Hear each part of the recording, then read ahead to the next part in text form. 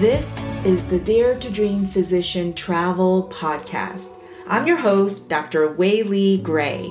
Hey, you know how many physicians today are feeling overwhelmed and trapped, living that busy and unfulfilling life? Yet more than ever, we as physicians are keenly aware that life is precious and tomorrow is not guaranteed to anyone.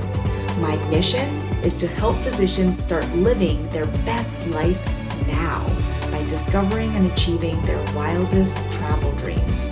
So come, join us on this journey.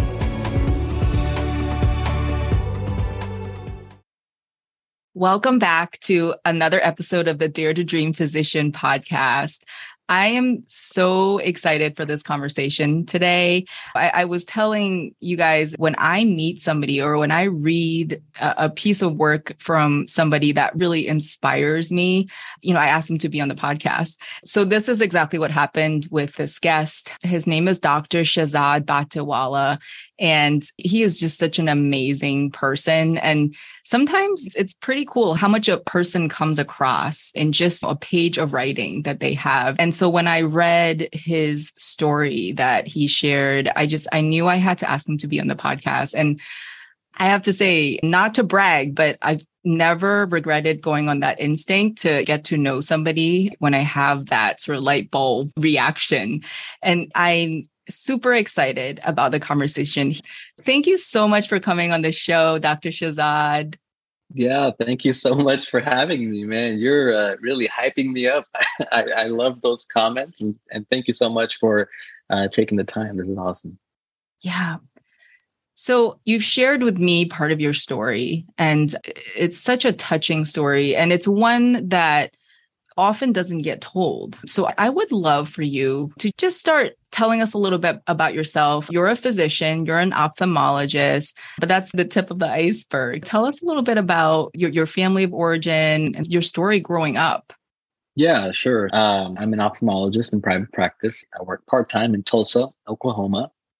And my family and I immigrated to the US when I was 7 years old, back in 1997, from India, from Mumbai, India. My dad came to the States basically to pay off a ton of debt that he had passed on from his ancestors back home in India.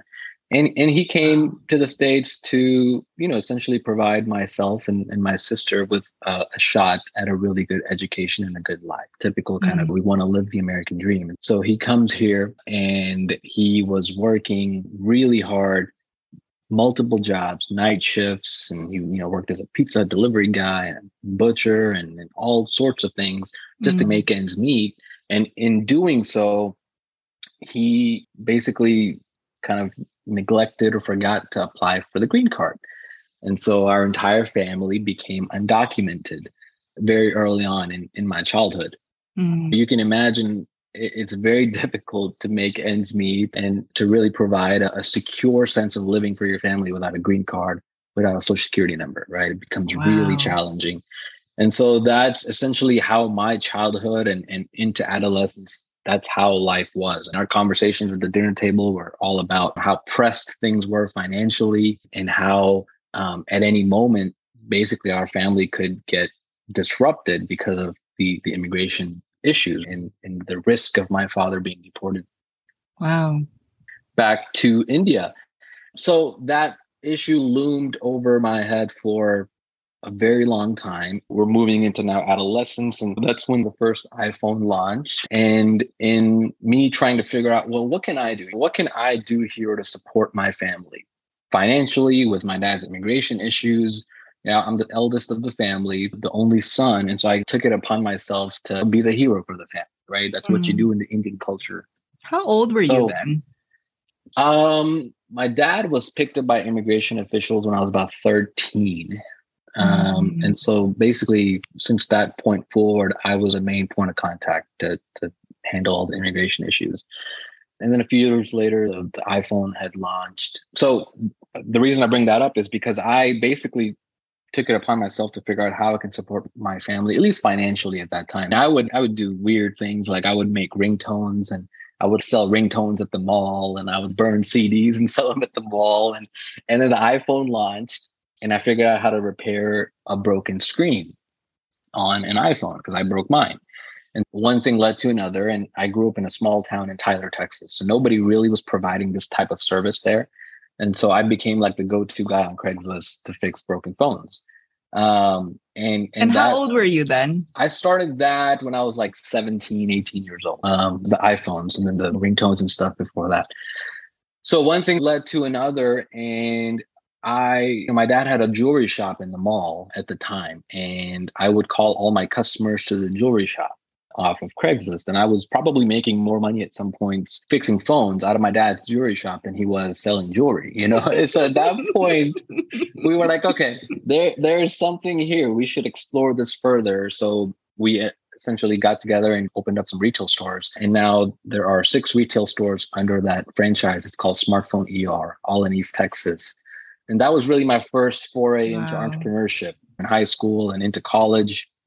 That changed my family's life completely. My dad shut down the jewelry stores and basically just started managing the cell phone repair stores. I was doing all the repairs initially, and then I trained our employees. And so it really grew into something that helped pay for my medical school. It paid for my parents' expenses. It was a life-changing thing that happened.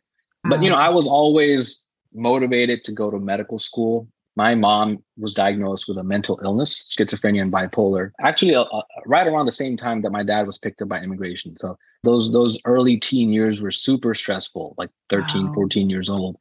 And so I was, again, the quarterback to figure out, what was going on with my mom, to get her the help and to have visits with psychiatrists and all of that, along with the immigration stuff and the phones. And so that early teen experience was very stressful, but through it, I realized that medicine is really cool. What happens in a person's mind that makes them show those schizophrenic type of symptoms? I was just really fascinated with mental health and the human mind.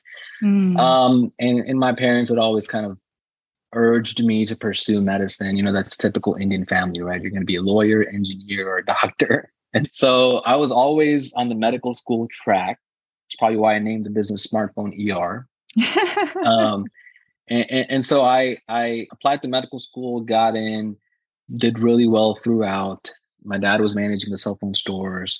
And then through residency, I decided to apply for ophthalmology residency. So I did ophthalmology residency. And a lot of other things happened in between that time period as well. But I'll stop there and see if you have any other questions you want to ask. Oh, I have so many questions. So, I come from an immigrant family too. I came to this country actually when I was 8 years old, and my dad had actually immigrated to the US first, right before I was born. He wasn't even there for my birth. And then my mom and I came 8 years later. So I think I had a lot easier than you. By the time that I came to the US, my dad had done a lot of the hustling and hard work of an immigrant, coming from no money. Your dad came from debt, right? Came to run away from debt. My family nobody had debt because nobody would lend anybody money because nobody had money in communist China. So I would hear his stories about how he didn't have a car or his car broke down. The bus stopped running. So he would just walk on the highway. The only person walking on the highway from his job to the basement that he rented. Yeah. And so I always grew up loving immigrant stories. Yeah, I was an immigrant, but the hardest job I had to do was really learn English and then of course got made fun of in school because I was different. And in your case though, you went through a lot more ups and downs, a lot more instability. And what I am always so fascinated by is that resilience in immigrants. And I'm not saying like all immigrants are resilient because mental illness is real. It's not like everybody came here and they just suffered and they made it through because, people do get hospitalized. They do have mental breakdowns. And that's a very real part of it. But the theme that I keep hearing as you're talking about your childhood and your adolescence is that you had to make things work out of necessity. And I'm just so curious, especially when your dad, had lost his documents and the whole family became undocumented. And around the same time, your mom also had her mental breakdown. How did that feel to you? You were a teenager. That's a very different experience than most adolescents in the US. What was that like, that time in your life? Yeah, thank you for asking that. I've thought about that a lot. That was a very stressful time of my life. And I think what came from that is that I basically just grew up way earlier than maybe I was supposed to or should have, right? I had to be the adult in the household to help my family. I just felt this very strong sense of, I don't know, loyalty or love, or I don't know what the word is, but I just knew that I had to be there for my family because I love my parents. Why wouldn't you? And so I think I probably took it upon myself to realize that, hey, look, I can't screw around. A lot of my teenage friends, they were out partying and drinking and, the typical things that teenagers do, right? I mean, there's a phase in your life where you need to go through those things and get it out of your system. And the earlier, the better. Right. And for me, I just skipped that phase because I couldn't afford to mess around and get a DUI or something like that. I basically had to be the guy that could be dependable and reliable for my family, because if I didn't, my sister is 6 years younger than me. And so she's not going to do it. And my dad needs help with his immigration stuff. And my mom is mentally sick. So out of a family of four, that leaves you, right, as the go-to guy. And so I just adopted that role, embraced it. And I think it came at the expense of a lot of my childhood and adolescent years. And that sounds like a sob story or whatever, but I think that I'm better for it because you said the word, right? Resilience and persistence and perseverance really are traits that define me. Because I remember a time I was studying for Step 1, USMLE Step 1, which is arguably one of the most challenging tests that us doctors have to go through. And at the same time, I was writing a letter to a congressman to help my dad get his what we call stay of deportation, to basically prevent him from getting deported, to prevent the ICE office from executing his deportation order. I was writing a letter to the congressman to help with that. I was, I think, writing a letter to the psychiatrist to communicate with him how my mom is doing on her medicines, because we had a lot of challenges with that. She was on lithium, she was on Abilify, nothing really worked. And then finally, Zyprexa olanzapine is really what helped her. And that period of my life sucked because I'm studying for Step 1, stressing about that, trying to help my dad not get deported, trying to make sure my mom's okay. And then the smartphone ER, I was doing some of the higher level decision making for the business as well to try to support my dad in the business. So that's a lot to take on. I was able to do that because I was used to that level of stress my entire life. And so now, even now, I think I'm better for it because when stress comes at me now, it takes a lot for me to break down or panic. And I'm human just like everybody else. What may be like extremely stressful to someone may not be as stressful to me because my threshold for stress has always been super high.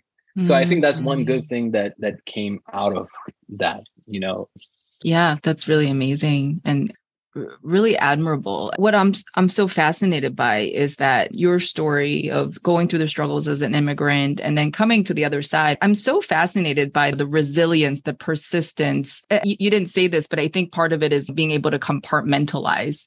I found myself having those characteristics, not to the same intensity as yours, because I didn't have to struggle as much as you did. But I did use those characteristics to get myself through medical school and through residency.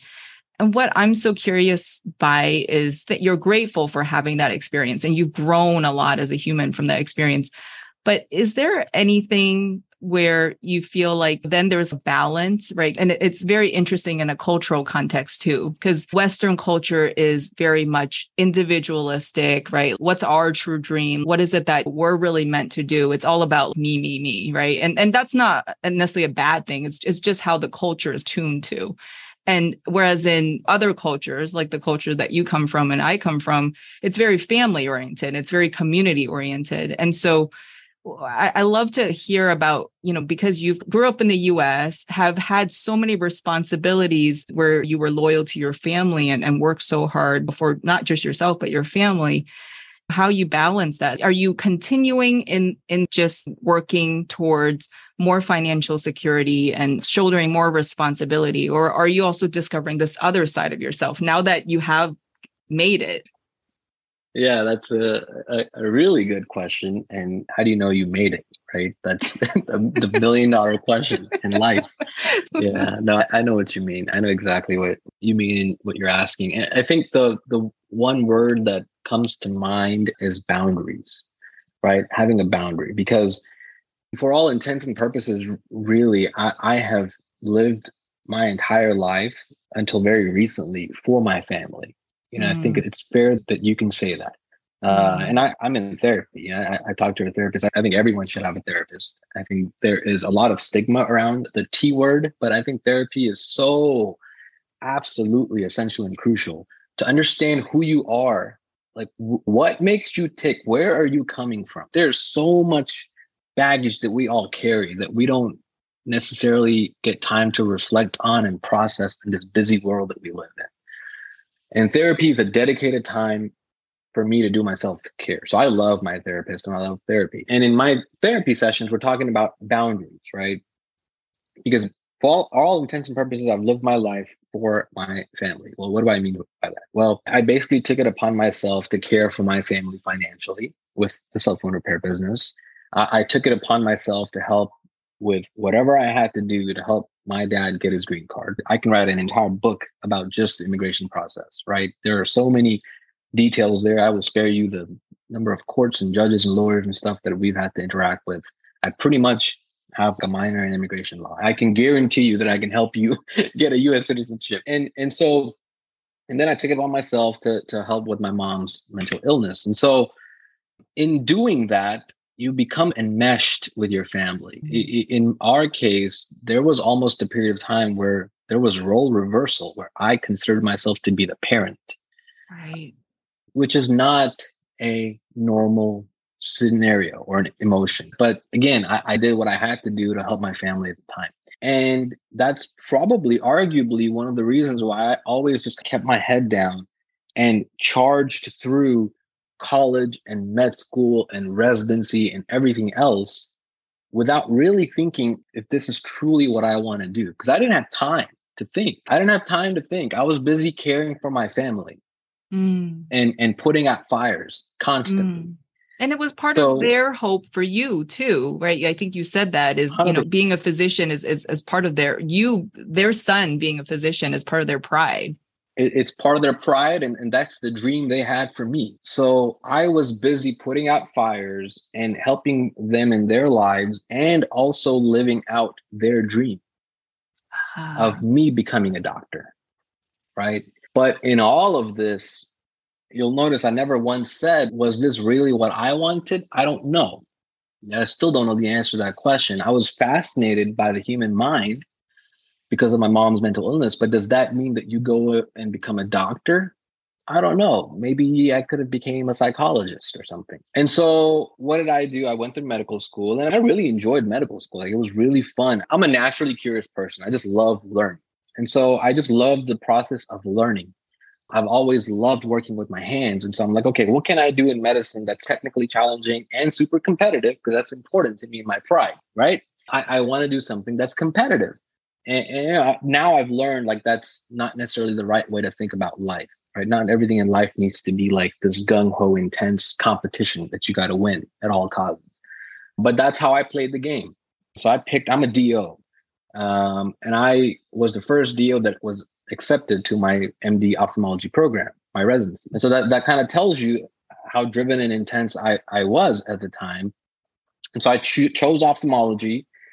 And I say it's because I love working with my hands and it's really cool to bring vision back to people and help people see better. All those things are true. But if I'm going to be really honest with you right now, I think a lot of it was driven by money trauma, right? By this financial insecurity that I grew up with, that success is equated in my mind, in my family of origin, in my culture, to how much money you can make.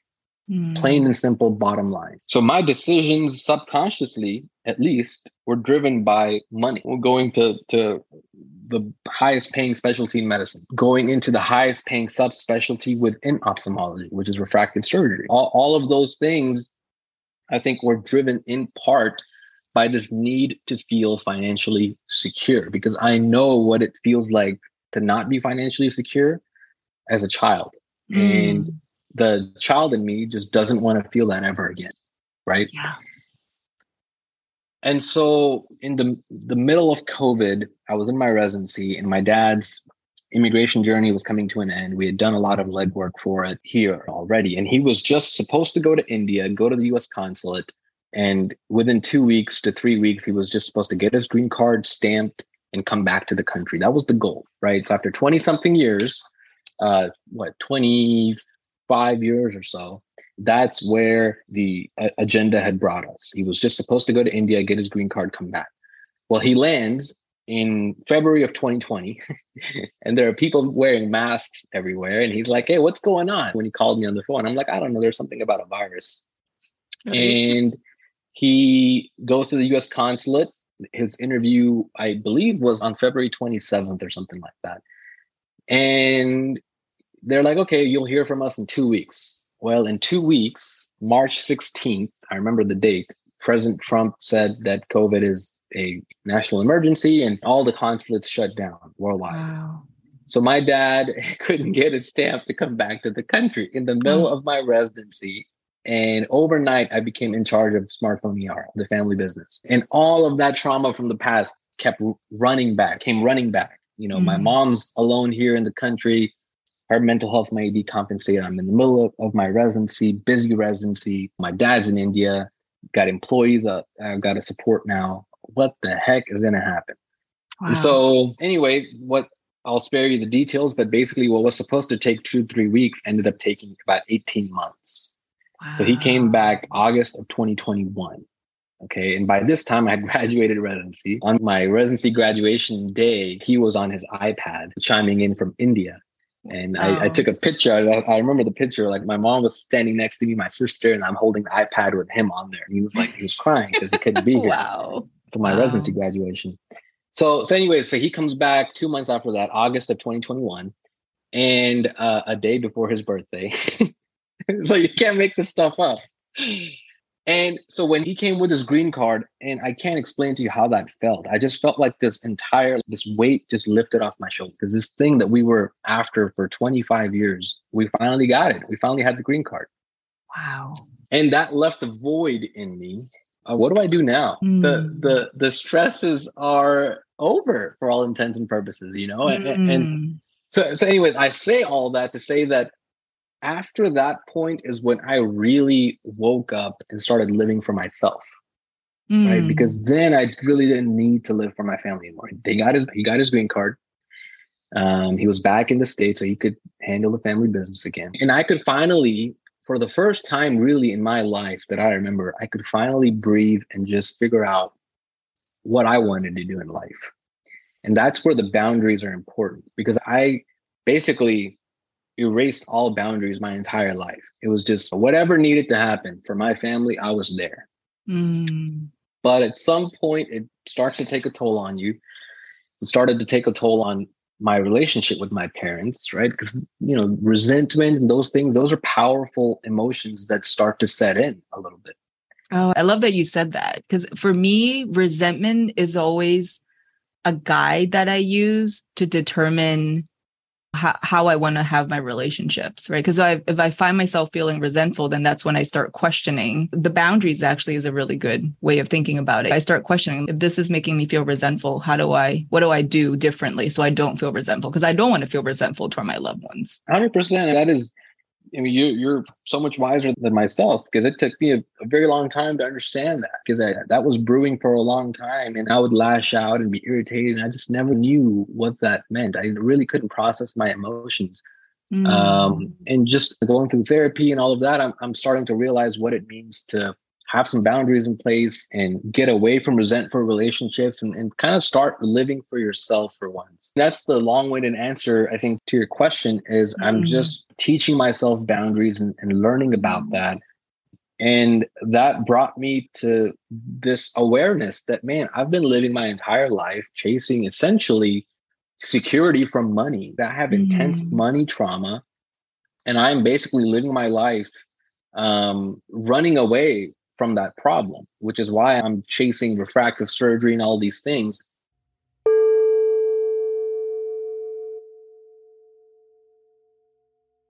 This is the perfect story for the celebration of Independence Day in America. I really didn't want to end this episode because it's just so good, but we have to have a sequel for you to look forward to. So stay tuned. This story gets even more phenomenal in part 2.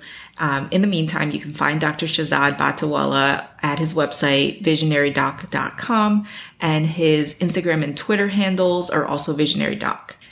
Until next time, you're not going to want to miss part 2. I promise it's even better than this episode.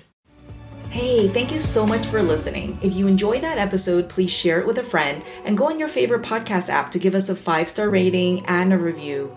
It really helps us to get the word out there. Also, I am really excited to announce I've started an online Facebook community for physicians. Go and search for Dare to Dream Physician Travel. That's the name of the Facebook group. If you have trouble finding us, the link is also in the show notes. I hope to see you on the inside.